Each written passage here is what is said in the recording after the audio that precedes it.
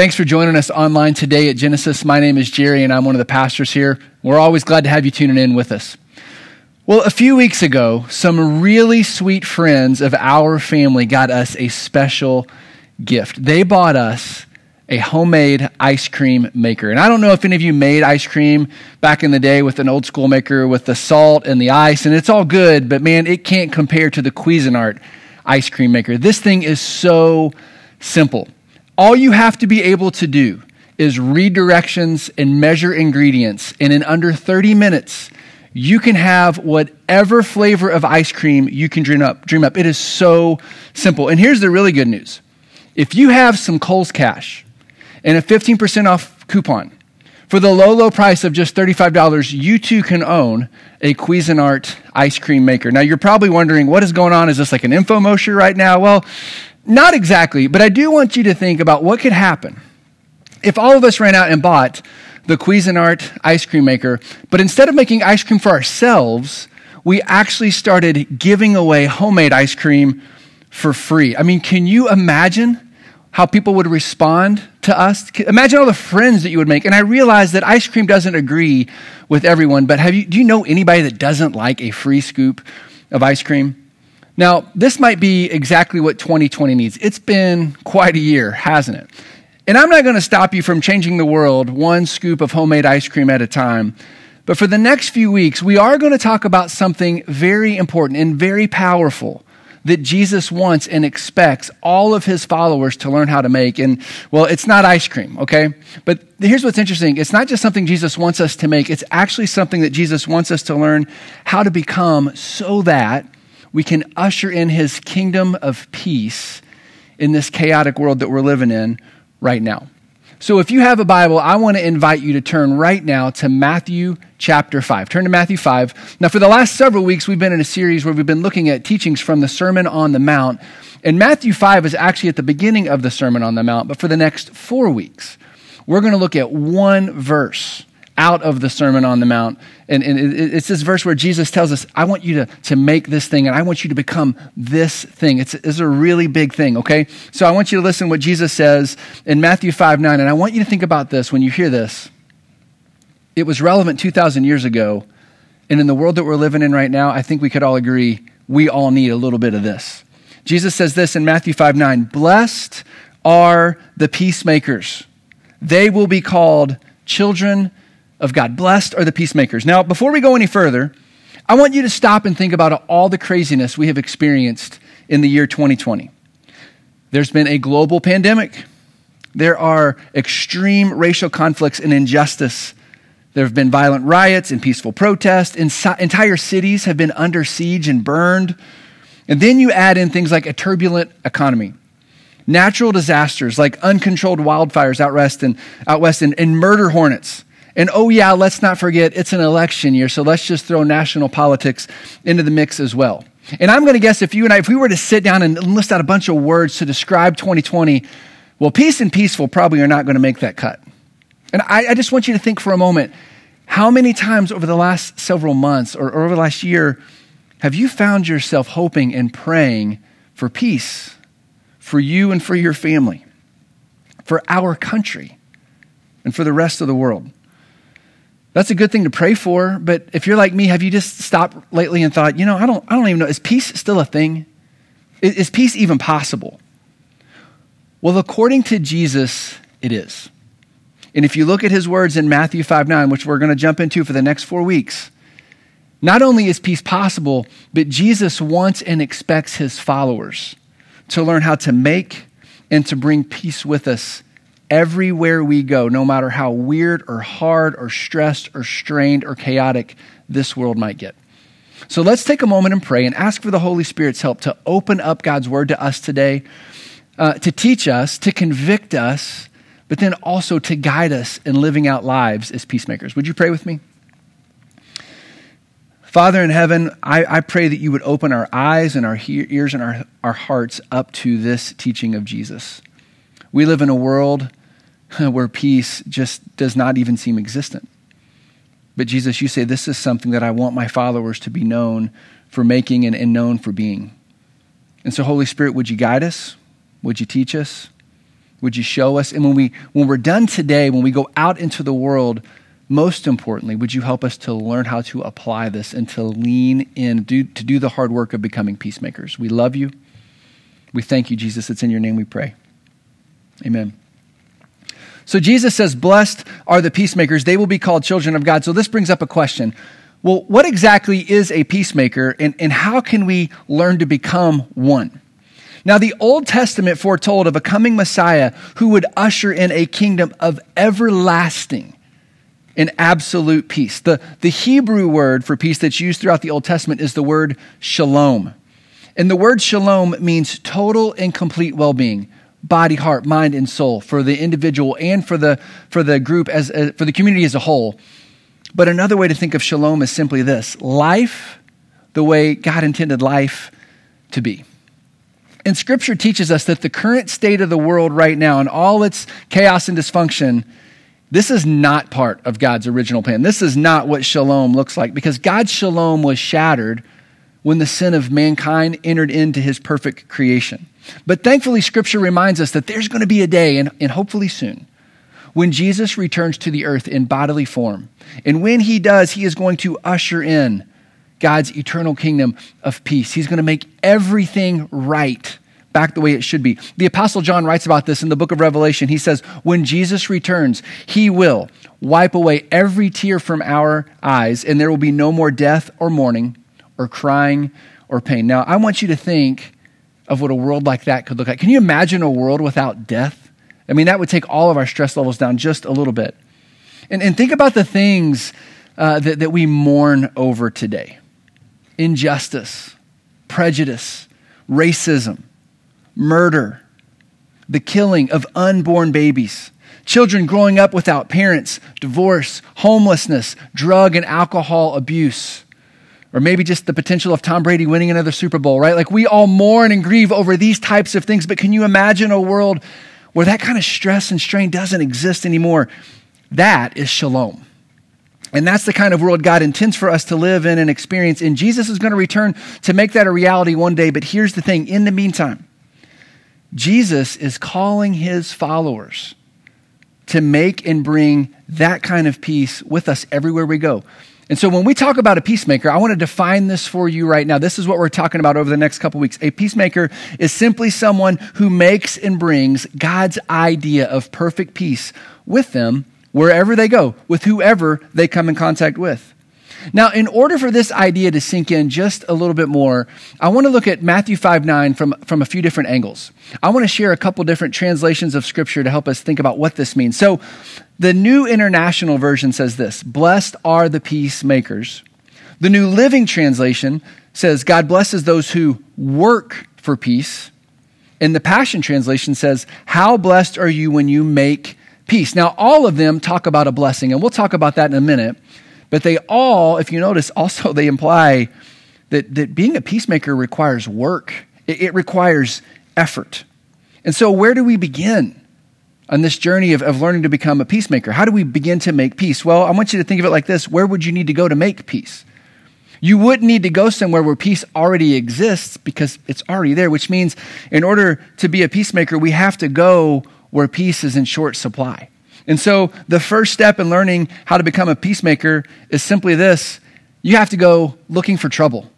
You got to go looking for trouble. Now, when I say you got to go looking for trouble, don't go start trouble. But we need to open our eyes and look around and say, where is peace lacking? Okay, there it is. That's where I need to go to work. And if we've learned anything from this year, 2020, it's that we don't have to look far to find places where peace is in short supply or is it non-existent. And some of us don't have to look any further than our living room or our bedroom. We need peace with the people that live under our very own roof, but others of us might think of the classroom or the neighborhood or the office, because we have some friends or some coworkers that they've double-crossed us. They stabbed us in the back. Or maybe you have a wacko neighbor whose political views don't line up with yours. Or maybe you have a careless coworker who just irritates the fire out of you, right? We've all been there before. But I want to challenge you to take a step back and think outside of your particular sphere of influence and broaden your view a little bit. I want you to think about where in your school, where in your neighborhood, where in our city, where around the country or around the world do we see a lack of peace? I want you to think about the pain of racial hurt and injustice that our country is enduring right now. It's awful, it's terrible, and something needs to be done about it. I want you to think about the political hatred that's constantly spewing on everyone in every direction. It's terrible. I want you to think about the constant turbulence that single parents and their children face on a daily basis. Or how about the unpredictable chaos and disruption that foster families are forced to navigate for the sake of at-risk children? We don't have to look far to find places where peace is in short supply. And this is why Jesus expects and calls his followers to be peacemakers. Because peace is something that has to be worked for. And it has to be made in spite of some seriously challenging situations. So peacemakers identify areas of conflict around them and get this, then they run to the front lines where the chaos and the struggle and the fighting are most fierce. And the reason you go to the front lines isn't to be a part of the fight, but it's to bring peace where there's total disarray. Now, running towards chaos seems counterintuitive when we're talking about peace, but I want you to pay attention to this. Jesus says, blessed are the peacemakers, not the peacekeepers. And there's a big difference between being a peacemaker and a peacekeeper. A peacekeeper avoids conflict by attempting to keep everyone else happy, while a peacemaker engages in conflict tactfully to make peace a reality for everyone else. Now you can see the difference between those two, right? Peacekeepers enjoy the illusion of peace by avoiding tension and disagreement at all costs, while peacemakers are unsettled by a lack of peace. And they address conflict in order to make real peace a reality for everyone around them. So we have peacekeepers over here that avoid peace. But there's also another category of people that I want us to think about. What about way over here? There's troublemakers. And if peacekeepers avoid conflict, well, troublemakers, they're the exact opposite. They enjoy looking for conflict for the simple fact that they like a good fight and they like a place to take out their rage and their hatred on other people. And their goal is not to bring peace, it's just to win at all costs. And these are the people that demand that their voice has to be heard. They will take anyone that disagrees with them to task in order to win the fight. And they think they're being bold, but here's the problem. What appears to be boldness to them, well, unfortunately, it just becomes toxic to everyone else that they come in contact with, and then it mutates into an all-out hatred and disgust against anyone who is different than them or doesn't see things their way. And so what seems like peacemaking to a troublemaker is really seen like warmongering to everyone else. And here's the big problem, and this is where we have to listen in. The worst thing imaginable is when a follower of Jesus becomes a troublemaker. And I don't know if you've checked social media lately, but there's a lot of us out there. And it's not a pretty sight. Carey Nieuwhof sums it up this way. He says, here's the problem with troublemakers. When Christians lose their mind, other people lose their faith. Do you know anybody like that? Have you been in part of those situations? Someone that follows Jesus is just, you're just, oh, please stop talking right now. You're not helping.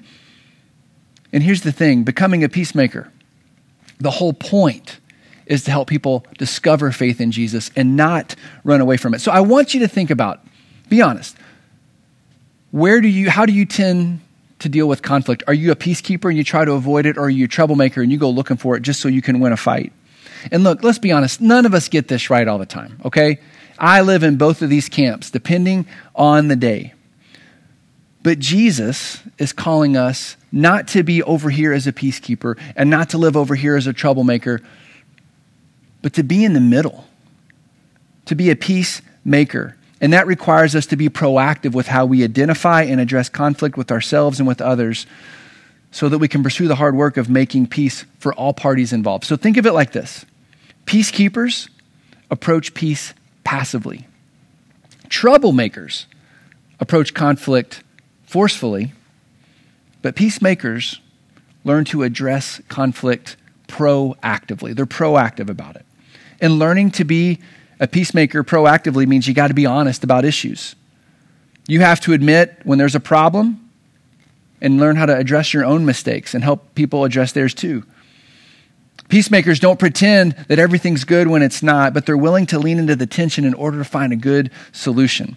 And learning to be proactive as a peacemaker means you got to be willing to risk the pain. Because anytime you seek to bring peace to a situation, you are risking personal misunderstanding and failure. So that means you got to apologize when you're wrong, but you also have to be willing to rebuke a brother or sister in Christ who is out of line, and you got to do it with the grace of Jesus. Peacemakers are willing to risk pain in order to make things right when there's a temptation to let things just slide by. And being proactive as a peacemaker means that you have to seek unity where you see division. You have to fight for justice where there's injustice. You have to bring calm to places that are chaotic and love in places where there's hate. Being a peacemaker may require us to take a stand when everyone else runs away, and seeking to understand when people don't see things our way. Now, can we be honest? That sounds like some hard and potentially dangerous work, doesn't it? And it is. And Jesus knew that, but he also knew that it was worth it, especially in this politically charged world and this election season that we find ourselves in right now.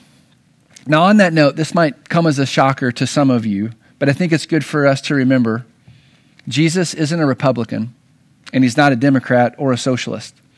Scripture teaches us that he is the promised Messiah of God, the anointed one, the Savior of the world, and the Prince of Peace, which means that he transcends any and all political tags that we would put on him or political boxes we would try to shove him into. He's not a conservative, he is not a liberal, and he is not a progressive. And his church doesn't exist to elect or defeat parties or politicians, but instead to bring him glory and to make his kingdom of perfect peace a reality right now in the midst of all of our chaos.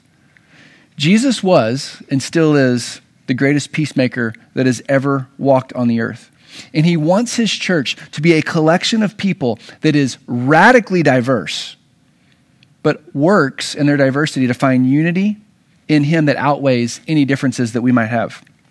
Now, that might sound too good to be true, or maybe you're wondering, how do you even do that? Well, Jesus actually gave us a really good example when he picked his original 12 followers. These guys, not only did they not have anything in common, there's a good chance they wouldn't have liked each other at all, because some of them were known to be militant nationalists. They were called zealots, and a zealot would go into a crowd of people and take out a dagger and stab anyone that was sympathetic to the Roman Empire. So there were some of those. While others had a past of being greedy tax collectors, and everyone would have hated them for taking their money. A few of them were peasant fishermen that lived paycheck to paycheck. And one of them, at least one of them, was a wealthy nobleman who was known for having ties with a rigid group of fundamentalists that no one liked. Now, in his book, Love Over Fear, author Dan White describes Jesus' first 12 followers this way. Just listen to this. It was a scandalous group of men. It would be like organizing a home church with a Black Lives Matter protester, a few blue-collar workers who believe Donald Trump will fix the country, a couple on public assistance that work at McDonald's, a wealthy Republican who owns an oil refinery down south, and a member of Antifa. Now, is anybody not offended yet? I mean, can you imagine being part of a church or a group like that? How would that even work? Well, whether we're comfortable with it or not, that might be a really accurate picture of what those original followers of Jesus look like. And then I love how White closes with this phrase. He says, it's an understatement to say that these men would have all hated being in the same room with one another. And had it not been for Jesus, they would have all naturally slid into the cultural ditch of mutual hatred for one another. And yet Jesus, the greatest peacemaker ever, called all of them together. And time again, he showed them and he instructed them and he taught them how to learn how to lay their personal bias down, their own agendas down, in order to get behind God's agenda of shalom for everyone everywhere. And I'm going to guess they had to hit the restart button a time or two. But you know what? Apparently it worked. because Jesus used that same collection of enemies to turn the world upside down when he launched the church in the first century. Jesus helped them all see that being a peacemaker, of course, it was risky, and it's going to require a lot of hard work, but he also helped them see that it was worth it. So I want you to listen again to Matthew 5:9, but this time I want you to listen to the blessing that comes from being a peacemaker. Blessed are the peacemakers. They will be called children of God. Now, the blessing of learning to become a peacemaker results in us receiving a title that is greater than any title any of us could ever imagine. Child of the Most High God. The word blessing here actually means divine joy and perfect satisfaction. So in other words, what Jesus is saying is learning to become a peacemaker comes with the divine joy of being called a child of God. So I want you to think about this for a moment from God's perspective as our parent. Have you ever met a parent that loves to know that their kids bicker all the time, and not only with one another, but they start trouble with everyone else everywhere they go? I have never met a parent that wants their kids to be known that way. Parents are most pleased with their kids. Parents are blessed by their children when they see them maturing and learning how to care for and live in harmony with one another. And I just have to imagine if that's true for us as earthly parents, it's got to be true for our Heavenly Father as well. So peacemaking comes with an amazing benefit and some really sweet rewards, but let's be honest, there's just no way to avoid it. It's really hard work. We cannot avoid this. But I want you to listen to what James, one of the writers of the New Testament, who also happens to be Jesus' little brother, listen to what he says about peacemakers. James 3:18 says this, "And those who are peacemakers will plant seeds of peace and will reap a harvest of righteousness." Now, I love this passage. This has really helped me because James gives us an analogy to think of. He says, peacemaking is a lot like gardening. You're going to have to get your hands dirty. If you've ever planted a garden, you know that really the only way to do this is you find your plot of land and then you till it, right? You dig up the earth, you get out the rocks, you pull out all the weeds, and then with your hands, you plant the seeds in the ground. You're going to get your hands dirty. And then you continue to pull the weeds and to work it. It's hard work. You're going to sweat. It's not going to be easy. You're going to get dirty. But the end result is a harvest. And James says, if you want to be a peacemaker for Jesus, you've got to be willing to get your hands dirty, and it's going to be worth it. And so here's a question that I want you to think about as we wrap up today. Where do you need to get your hands dirty when it comes to being a peacemaker for Jesus? Where is the Holy Spirit calling you to go to make peace? Who are they? What are their names? Have you been avoiding conflict with them, or have you been imposing your version of peace on them? Are you being passive about it, or are you being forceful? Imagine what God would want to do through me and you if we could learn to get our hands dirty in real tangible ways in our own sphere of influence, but stepping out of that and helping other people that we might not know otherwise. How would God want to use us to be a peacemaker in this next month leading up to this election and beyond, where he would want to use us to bridge a gap of hate and hurt with people that don't look like us, that don't think like us? Imagine the work he could do in all of us, because here's the thing. A peacemaker is someone who makes and brings God's idea of perfect peace with them wherever they go. There's no telling what the Holy Spirit could do through us. Now, there's one caveat about being a peacemaker that you probably need to know about. You really can't be a peacemaker until you yourself are at peace with God. And this is why Jesus came in the first place. When sin entered the world, our relationship with God was broken. It was damaged. We are not at peace with him. But when Jesus died on the cross, he died to pay for every sin I would commit, every sin you would commit, every sin that would ever be committed, so that anyone that would put their trust and faith in him would be forgiven, would be made right in a relationship with their Heavenly Father, would be empowered by the Holy Spirit to begin to live a new life at peace with God and to make peace with man. And so if you are a follower of Jesus, if you've been baptized into him, well, that's fantastic.